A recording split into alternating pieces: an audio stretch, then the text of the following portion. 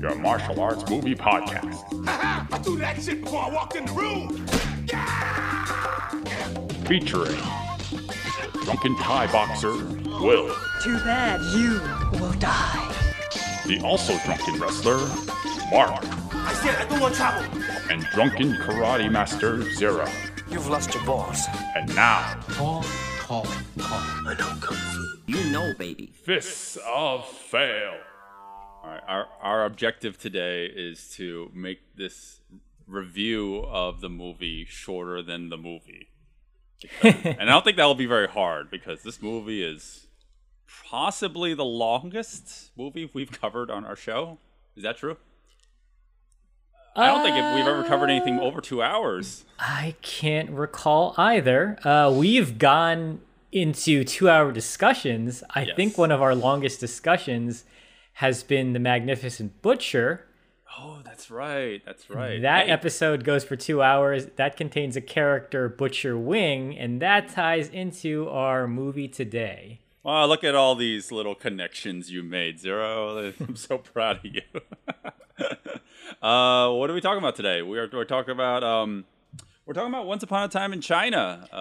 You didn't write it down on your board. I am not using the board today because I am lazy, and also I can't find my dry erase marker. So that's the real reason.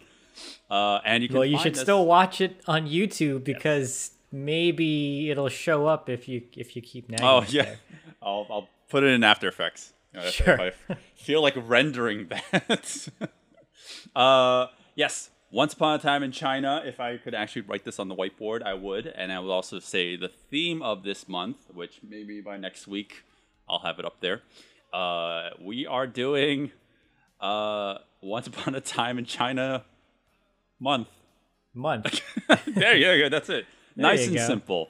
I mean, obviously, some of you might know that there are 6 movies. But we're probably just going to cover the Jet Li featured ones. That was the idea, yeah.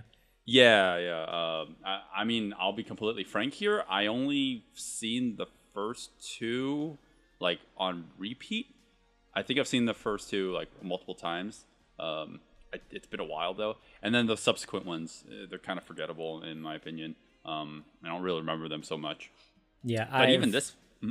I was just going to say, this is my first viewing of this movie. I understand. Really? This is a very, very important martial arts film, especially in Jet Li's career. And it's the first time I saw it. And, you know, it's kind of strange. I actually owned the second movie on DVD in high school. I liked that one a lot, but I just never got around to watching the first one. Interesting. I think I've probably seen both equal amount of times.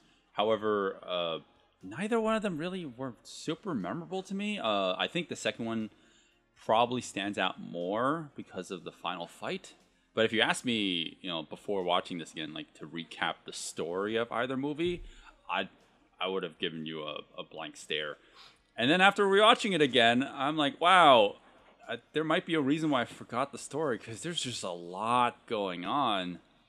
This is a very complicated story. There is a lot of story, and this was a little hard to sit through because it's essentially 2 stories kind of, you know, smashed into one, which is kind of odd. I've mentioned many times how sometimes I fear going backwards to the older martial arts films because I'm afraid maybe the style and the pacing and just everything about it might feel a little too dated for me because I mostly watch some of the modern stuff.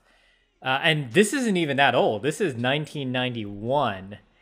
And the writing and the storytelling just feels kind of dated. Maybe not dated is the best word. This needed an editor.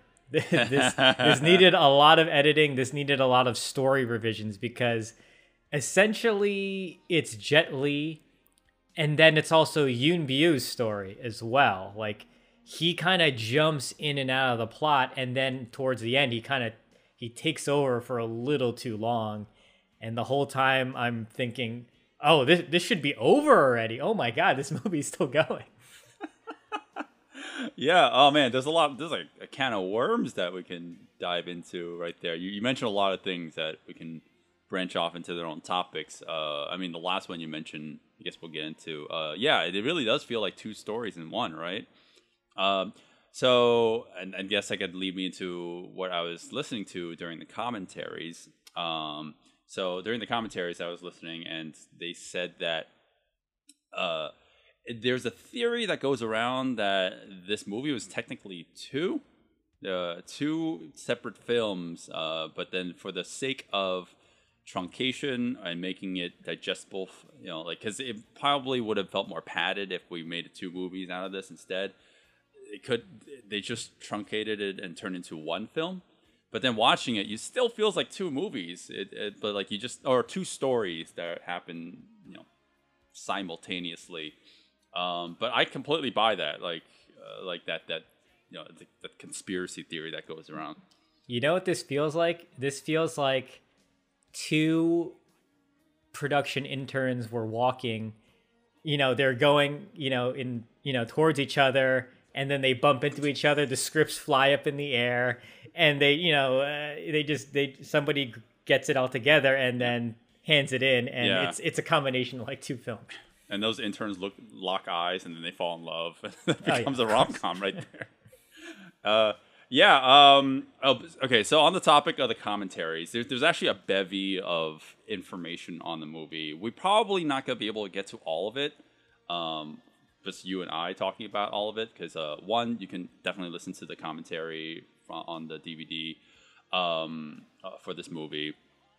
Try to listen to the Mark Adley version of it. Don't listen to the Bay Logan one. I think that the Mark, if I'm remembering the name correctly, that version is superior in every way. It has all the same information, and his guest commentator, well, his co-host is not a complete boring sack of shit like the original version.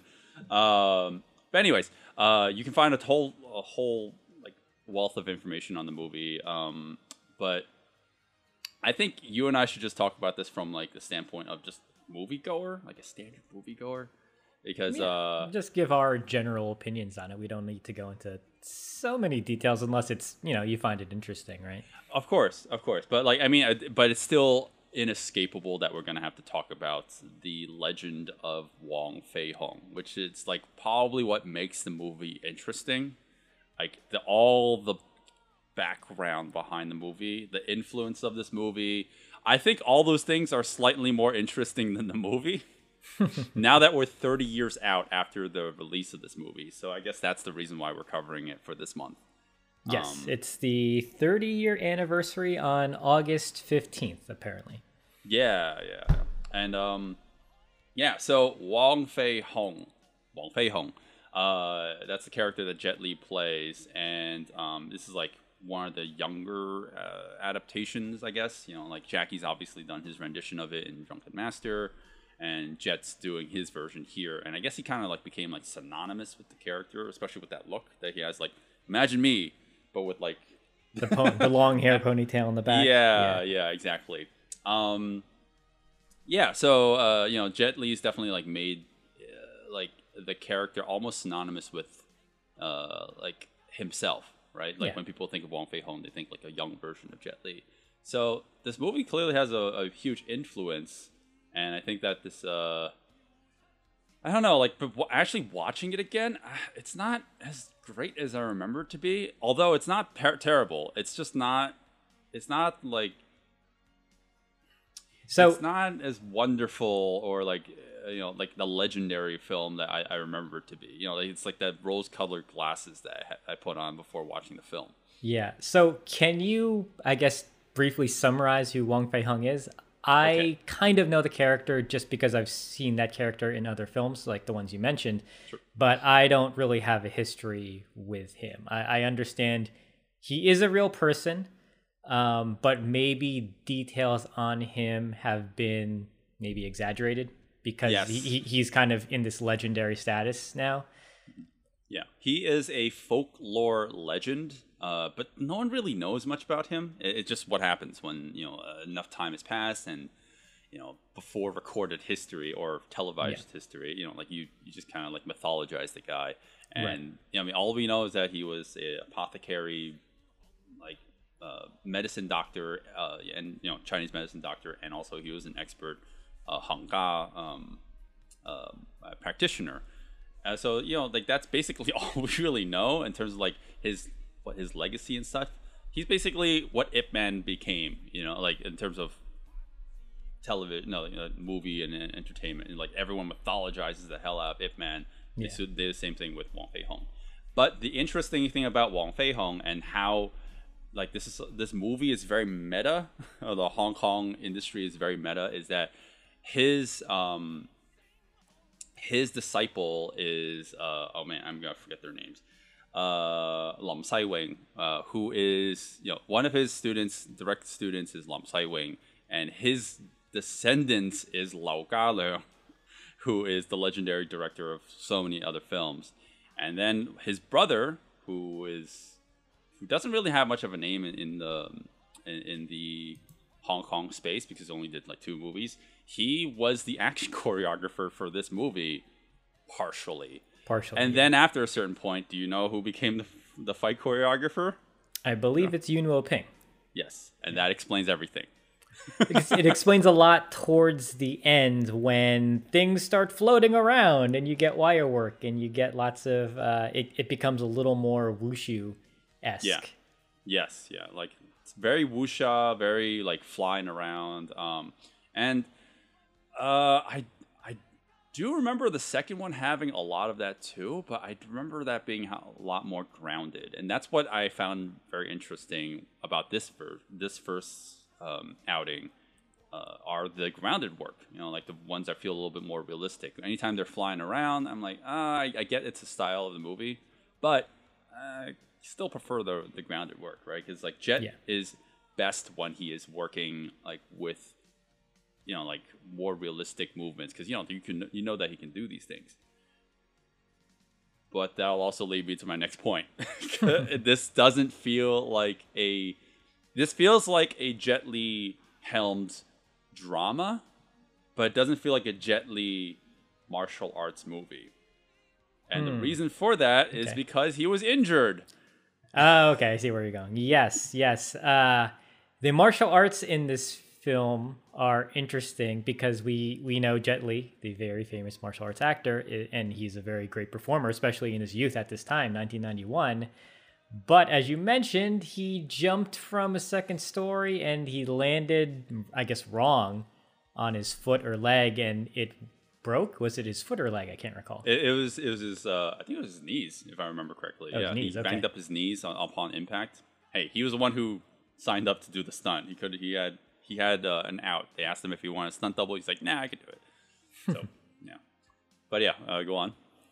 And so apparently for a lot of the film, he is doubled, or anything that he is in camera for, he's wearing a cast, but they have to shoot him waist up to hide the fact that he's in a cast.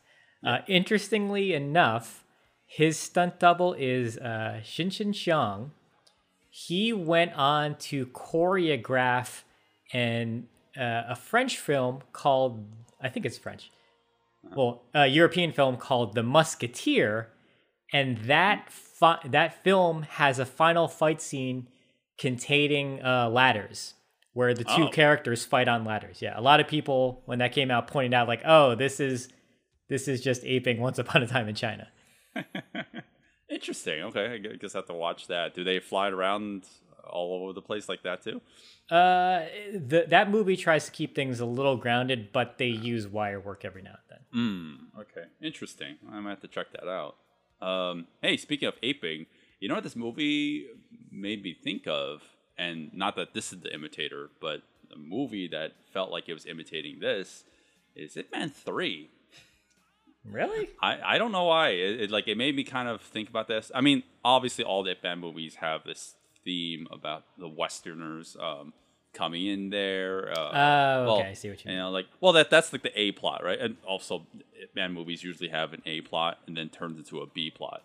No, I shouldn't call it A and B. They have the first plot and then it turns into a second plot. Yeah. This movie has that same problem, I want to maybe the problem's a harsh word. Same film structure. It's like here's one story, and then here's another story. Well, with the Ip Man films, they don't completely go to like a whole nother. Well, actually, you're right. Ip Man 3. Well, it's a second story. It's a second story that makes me think it was Ip Man 3. Mm-hmm. The second story being that there's a rival martial artist who, due to like just being shit out of luck in terms of life, like just kicking him in the balls, like he just turns into a villain. And that's kind of what happens in Ip Man 3 too. Oh man, yeah, this Ip Man 3 is very, very similar. But it's not almost 2.5 hours long, so well, yes, I think I enjoyed the length of Ip Man 3 a lot more than this one. Yeah, you definitely feel the length of this movie. Again, listening to the commentaries, there's a theory. It's not even theory. Like it's been reported that Hong Kong cinemas would actually truncate the movie, like just for cinema purposes. And then, they could go watch it just so they could get more seats in the audience, and then they could, roll out the next running of it, the movie, and just like keep rolling it, probably cut it down 30 minutes. So there's probably a whole bunch of scenes that are missing in those versions. And I'm wondering if I saw that version somehow, because I don't remember this movie feeling so long. Oh man, it doesn't feel like, I don't know, man. Do you think that we could have cut down a lot of it? Because there's also a lot of story beats too. It also feels like it would still be technically difficult to make the movie shorter somehow. I mean, I would have cut out so much personally. Yunbyo's character, done, completely out of there. The final boss, I would have cut him out of there. I would have changed it to the Brits or the Americans being the final boss. Oh yeah, okay. Because then we don't focus on their story anymore. They're the ones who really, really drag things out, because the movie kind of swaps a little halfway through to elaborate on their characters. Interesting. I would have preferred the second story. I would have gotten rid of all the colonialism and the Western stuff. Maybe really? Or maybe that I found that stuff a lot more interesting, actually. So I guess to elaborate a little bit on the plot, I don't know exactly what the time period is of this film, but China is being, I guess, would you say colonialized? The Brits are coming in, the Americans are coming in, and a lot of Western influence is also coming in. So you have Jet Li. He is he is your surrogate character. He is your traditional Chinese person. And then you have the character Ant 13. She has come back from, I guess, being in England for 2 years. And she kind of represents the balance. She's a combination of the West, but she's still, a Chinese person. And it's him being unsure about accepting her, even though there is, a blossoming love going on between the two. And there's that constant back and forth with everything else. Jet Li is just so upset about, the foreigners coming in and all these things changing in his hometown, but then realizing that, oh, okay, yeah, maybe we need to start accepting these things and learn to adapt. Okay. Yes, that is interesting. Although just by summarizing it, you're also obviously glossing over all the actual things that happen. Because it just starts to escalate in terms of what's making the tensions between the foreign powers and the Chinese get worse and worse. Yeah. And then at the same time, there's also this second story that happens. It kind of just takes a hard left turn. At first, it feels like, oh, there's another character that gets introduced. He's kind of set up in the beginning of the movie, and then closer to halfway through the movie, this character just suddenly becomes the main villain, and then all the both stories get intertwined. Yeah, they come together at the end. I mean, it makes sense, but you want the script doctor to come in and be no, this is two stories. Somebody matched up two movies and made it work, Yeah. But in terms of pacing, like when you're getting towards like the halfway point, it feels like the movie should be ending. Like it feels like it feels like that natural conclusion should have happened because Jet Li fights that that new character, but then it doesn't end. Like it just keeps on going on, and you're Yeah, I mean, this is my way of describing it. It is when you get to the halfway point before the second villain or the main villain gets introduced in the movie. That is your second act. That is the end of the second act. And then when he gets introduced, we reset back to the first act. Yeah. or rather, we have 2 second acts, and then at the end, it all culminates together. Okay. So, well, yeah, we're going in circles about this second character. How about we go a little more detail into the plot, or do you think I that was the plot? do you think I summarized it? Like that you summarized it pretty like, like the plot is a little bit more on the convoluted side. I don't know, Zero, did you find it confusing because you weren't familiar with the Wong Fei-hung character or some of the cultural significance behind certain things? Because watching it from my angle, I was like, I can see how this can be confusing for someone who's like not familiar with Chinese history. And even, I'm Chinese American. Like I barely know as much as I would like to. I think I was just kind of frustrated with story structure. We would constantly introduce new characters very, very briefly, and then later we would learn how they intertwine. So it felt like we were just getting random characters, and then the whole time I was like, all right, well, how do they fit into here at all? And then it wasn't until later you realize, like, oh, that Porky character, or Butcher Wing, he's actually a disciple of Wong Fei-hung. Oh, okay, I guess that makes sense. I'm not familiar with the Wong Fei-hung story, so when I saw him protecting Yun Biao, I'm like, well, who's this now? Who's this new guy? They're getting into this whole battle, and it's just again, I'm not the biggest expert either. I only know that there's certain facets about Wong Fei-hung that you kind of need in every adaptation, like Lam Sai Wing, Butcher Wing. I mean, Sammo Hung played him in Magnificent Butcher. Quan Tak Heng, who was the original Wong Fei-hung, like obviously, like he was in that story too for a little bit. I mean, these are all like tropish characters. Maybe trope is not the right word, but like these are characters that you almost always need in these stories, like anything that's involved with Wong Fei-hung. Kind of like the Ip Man movies. Like every Ip Man movie has Bruce Lee in it for some stupid reason. Like either as a cameo, you know why he's in. Yeah, I was like, oh look, Bruce Lee is a little child. Like, but this is Ip Man's movie. Why is he fucking in this? That's basically why, like we need all these extra characters that, like, maybe to someone who's not familiar with the Wong Fei-hung folklore, I guess, like they're like, why on earth are there like 5 characters that don't do anything, or like you can cut them out or consolidate, because you can't consolidate them. Yeah, like, no, I realized that. Characters. Yeah, I realized that you kind of needed certain characters, like the what's his name, like the guy with the overbite, played by Jackie Chung, like Bucktooth, or yeah, or I don't know if he's a real like character. Apparently, I guess they've included him because he's based off of someone real. Oh, okay. Yeah, you have him. Then you have Yun Biao's character, Foon. Apparently, I understand, like he's also a kind of connected to Wong Fei-hung. So you have him. Then you have Ant 13, which is, I guess, like I remember watching the second movie and hearing Ant 13. It's just like that traditional old DVD, poor subtitles.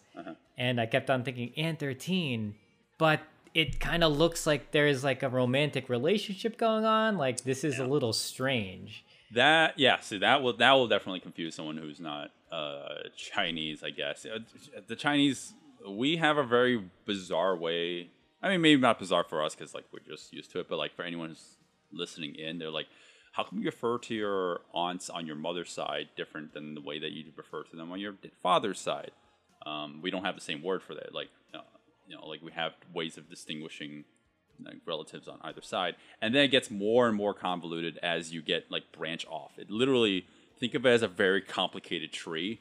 Like we actually have distinct ways of describing it. So these two are actually not related at all. The way that they, like that's in that's the all in the you need to know. movie they say they are, I guess, related by name, but not at all by blood. Yes, And yes.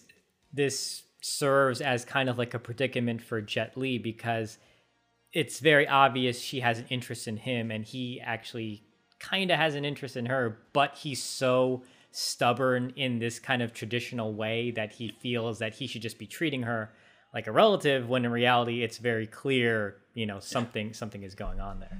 Yeah. That's also cultural. It's like they're trying to like play coy with the audience. Like, how people complain about like, on The Office, how those Pam and whatever his name like never get together. It's like, this is like that, but 3 movies of that. I like how it's handled here, though. This is one of the few instances in a martial arts movie where I think the love story is it's very quaint and very nice. Yeah, it's not like over dramatized. It's there, but it's not heavily focused on. Yes. Right. Yes. Yeah, that's kind of nice. Yeah, and then like we said before, there's a whole bunch of things going on. I think that some of the production stuff, like listening to the commentary, is actually way more interesting than the movie. And like one in particular being that there's a reason why Yuen Biao is part of this production, and there's both commentaries both say that Yuen Biao actually was not happy with the product, and that's why he does not come back in the sequels for the movie. He actually, he thought he would be headlining this movie. He thought the movie was going to be about him. And I'm like, okay, that's very interesting. It sounds like, based on some previous Wong Fei-hung stories, the character Foon was actually the main focus, where Wong Fei-hung was kind of a secondary character. So I think he was led to believe that would be the case with this film. And then once he got on board, it kind of, they pulled the rug from underneath him. He still had to fulfill his film obligations. And then when it came out, it's like, oh, he's technically not the star. But he does take up a big chunk of the film, like we kind of mentioned, him and the other villain character. So, but yeah, he's not Wong Fei-hung, he's not Jet Li. Like he does feel like number 2 in this movie. Yeah, absolutely. Maybe that's why he didn't bother to shave his head. That's why he wearing has the bald cap. Yeah, he has this really distracting bald cap that you could see where it ends. It's like, like you look at me right now, like you see where the wrinkles, like they slowly fade, where they continue. His just like hard stops. And when it rains, in any scene where it's raining, like it just comes down so easily off of his head. Yeah, and like you said, like there's actually a lot of story, and I can understand why there's a legacy behind this movie. Before we get into the actual action, like this movie apparently has like a big influence on subsequent films. I think, I'm not sure, like after watching this movie, if Ip Man 3 actually did take homage or was paying homage to this movie, because so many of the story beats, I was like, wow, this is literally just like Ip Man 3. Now that you pointed it out, I really feel like Ip Man 3, you at least use the structure of this film and change things here and there, but it kind of feels like that. Right. And there's like a future scene, or like a fight scene that happens in the rain later, that someone in their commentary actually mentioned that it reminds them of the Matrix Revolutions. I was like, holy shit, that really does feel like that. And I mean, not to mention, again, like in terms of the legacy of this movie, how it kind of made Jet Li, synonymous again with the character, and how much people, like look back on this movie. But again, we're talking about the action. It's okay. Right? Yeah, it's weird. This movie has such a big legacy, and I always heard people talk about it a lot. I had the second film, and I really, really liked the fights in that one. But when we watched this movie, I don't want to say I was disappointed. I guess I would say I was expecting more, because there are some, like the final fight, the ladder fight, very, very inventive. Lots of crazy stuff going on in there. Yes, there's wire work, and it doesn't always obey the laws of physics, but I think that and Jackie Chan's ladder fight are like you can't beat those. Like they're just so unique in what they do. Okay, gotcha. Although, I mean, the second one does it better, right? Like and across the board. From what I remember, I mean, we're gonna cover that next week, and I might be like, like that's it's not as good as I remember that either. Yeah. Hopefully that's not the case. Right. But yeah, I think part of my issue too is we like the fights to kind of just be a fight. Like these two characters or these group of people are just fighting, no interruptions, or with as minimal as you can, right? Maybe a reaction shot here and there, maybe a story beat to move the plot forward. Here it never feels like we get too many long bouts of choreography. Like something will happen and then somebody will have to talk or we'll have to cut to another scene and then it'll finally come back to the action. I'm thinking of like that ladder fight in the end, just to go back to it again. Like when they first fight on the ladder, like, oh, this is cool. And then we have to go to what other people are doing. And I was like, oh no, but that was great. Don't do that. But then like a little later, they finally give us the rest of the fight. And it's like, oh, okay, that's what I wanted. Right. Yeah, you would think that a movie like this, especially since it has such a legacy, wouldn't do such a common sin that we usually hate in most of our movies. But I don't think it's terrible. What I actually don't like about the action choreography is the insert shots to explain action. I didn't know that this was a pet peeve of mine, but actually watching this again, I'm like, wow, I actually don't like this. Can you recall like a situation? Yeah, it happens a lot in the last fight. But it does happen throughout the film, but particularly in the last fight where there are shots that you just see a bunch of things that are happening in the environment to explain the movements between the characters. So there's a moment where one of the characters is like he kicks a ladder. The ladder hits then you see a shot of the ladder hitting the top of the banister. Then you see like the ladder breaks in half, and then you see that the ladder like falls into these two places, and then it creates like this bridge, and then that bridge becomes something that Jet Li can hold on to. Something like that. Like it's like a ripple effect. But like there's so many shots to explain certain things. And I see what you mean. Yeah, it's like it just takes too long to set up. Like, okay, this is what's happening, and like, okay, that's way too contrived. Well, you know what? That's an issue with staging. Okay. The action choreography, because you could probably condense a lot of those shots into one shot, right? But that's a decision. Like, okay, we want to show this, so it's clear. We want to show this, so it's clear. But in reality, maybe they could have combined those two shots by maybe trucking out a little more, showing it a little wider, so you see the two motions happening in the same shot instead of individual cuts, right? Yeah, I was actually gonna go the route of just don't do that bit of choreography, right? If it's that complicated for the audience to understand what's happening, maybe just simplify it. Maybe do something that's a little bit more, for lack of a better word, simple, right? Because like if it requires 4 shots to explain why this ladder is breaking a certain way and changes the position of these characters to be like one way or another, just don't do it. Like, just don't do it. Just do something simpler. I don't mind the effort that they put in, because the ladder fight is pretty complicated. So I appreciate that they went for it, and they at least had the decency to realize like, oh, this is complicated. We need to sacrifice maybe pacing or the presence of time to show 4 shots instead of shooting it one way. Yeah. So I can kind of appreciate it, but I understand. Like, I think there's probably a better way to shoot some of the action. Yeah. Do you find that it throws the momentum or the speed of the fights off? Because that's what it does for me. Like anytime it happens in this movie, it doesn't happen all the time, but when it does, I get really distracted by it. I could see in certain fights where over explaining stuff like that would throw off the pacing.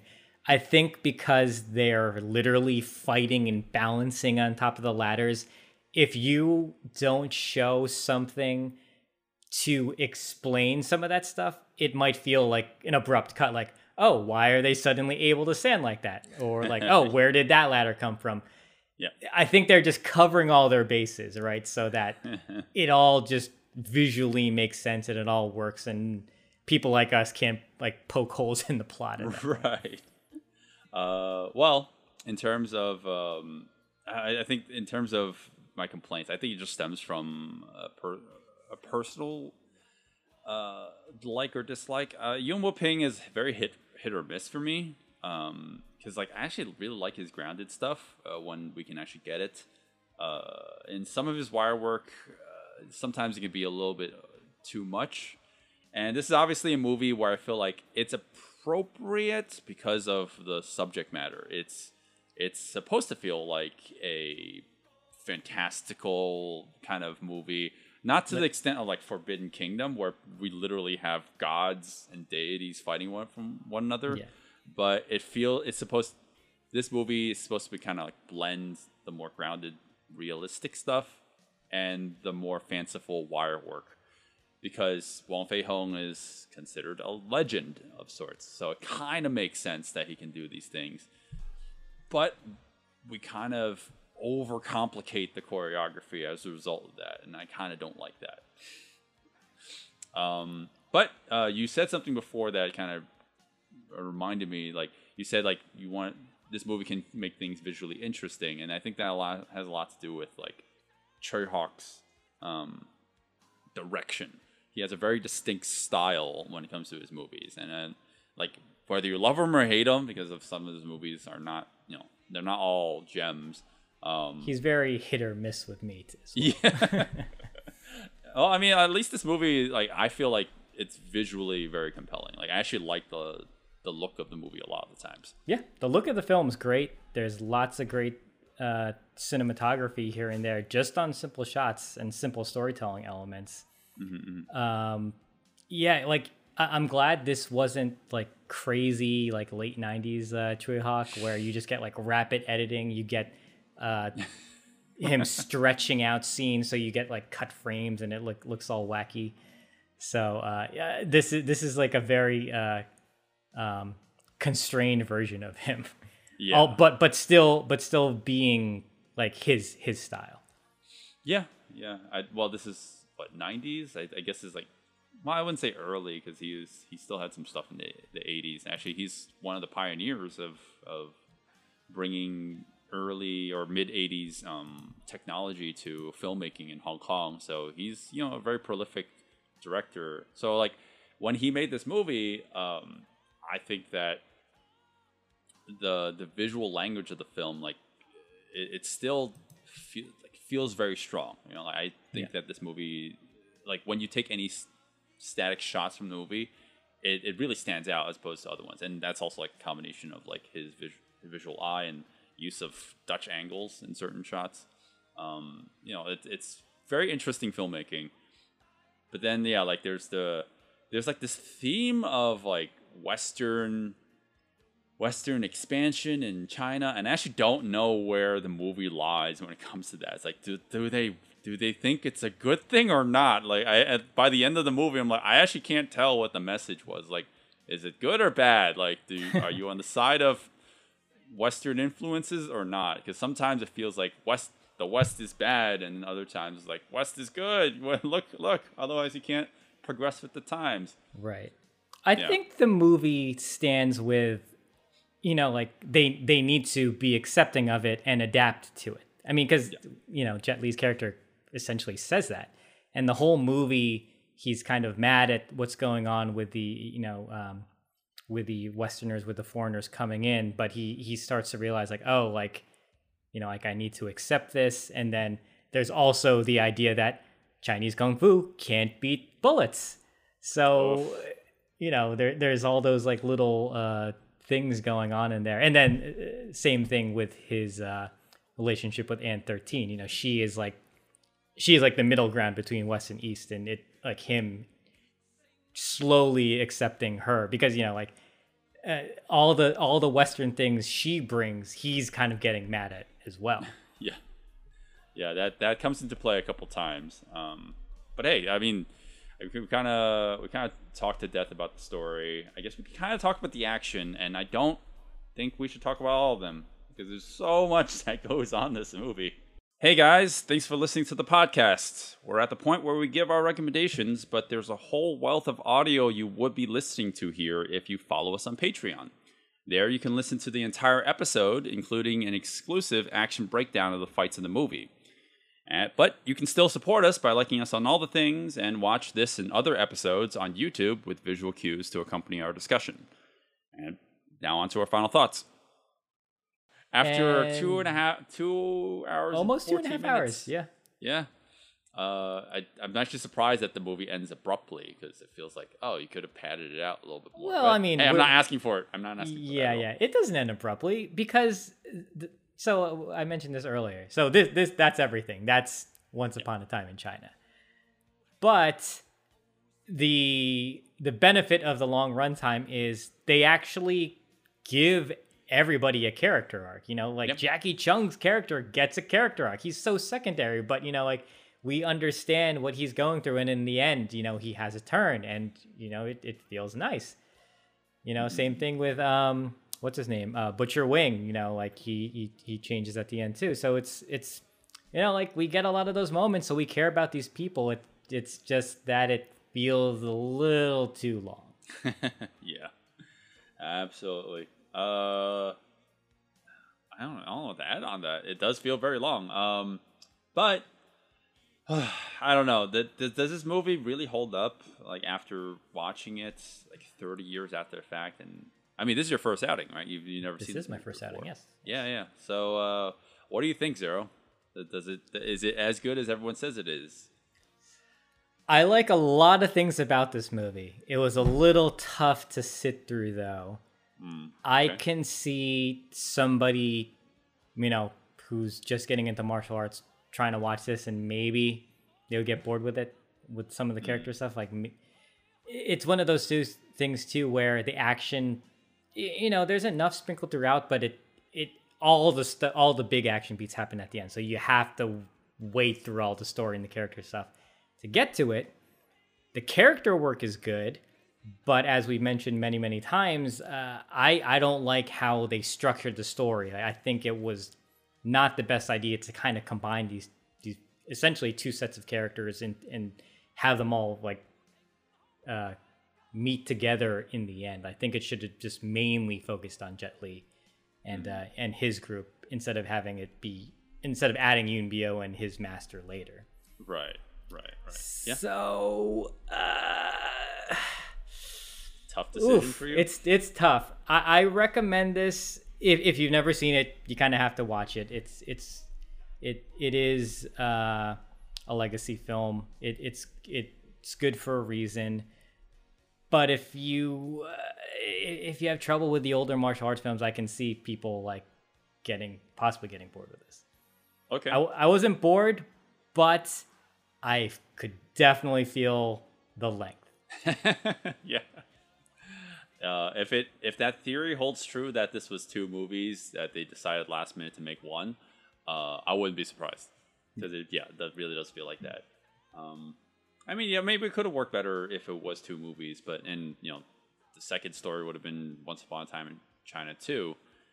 I don't know, and then the other movies would be pumped in one number. Maybe that would have worked because, like, if we just resolved the A story, like, with 30 minutes more footage, like, it would have been a perfect good movie. But yeah, you're right. This movie is really long. It's incredibly long, and although I will not say that the movie is boring. It is relatively engaging because the story is interesting. The characters are none of them feel one note, which is important to me. Especially with the longer movies, otherwise you're just gonna complain like, why do we need this character? Yeah. Outside like all the historical significance of the movie and what the portrayal of the character means and yada yada yada, the influence of Wong Fei-hung. All those things aside, I think this movie is, it still kind of holds up. I don't consider it an old style movie, even though, like, yes, I mean, we're not comparing it to like Shaw Brothers or 80s movies, like since it literally came out in 91. But I can see why it could feel like an old style movie because like how like floaty it can be and how like fanciful some of the wire work can get. It does enough where I feel like it feels like it's moving us in the direction of more modern martial arts movies. So, with all that said, with everything I just said, I don't recommend watching just the fight scenes of this movie. Because it is not a good showcase of Jet Li's abilities. It is so much of his stunt double that if you're just gonna watch the fight scenes, it's not a good showcase of what Jet Li can do. And like you kind of want, if you want to watch a Jet Li martial arts movie, go out and watch like the movies where he's not injured throughout the whole thing. And I think that the story and the movie making and outside of like the pacing of the movie is good enough that you could just watch the whole film from beginning to end. Maybe if you feel like it, you could find a version of it that's trimmed down a little bit because I don't remember feeling this long. So yeah, watch a movie with the fight scenes. Don't watch movies out. Don't watch the fight scenes without context. Yeah, that's Wong Fei-hung. Or Once Upon a Time in China. Or Once Upon a Time in China. Yeah. Oh, and do not listen to the original commentary with Mark King and Bey Logan. Because that is the worst thing that Bey Logan has ever done. Allegedly done. Allegedly.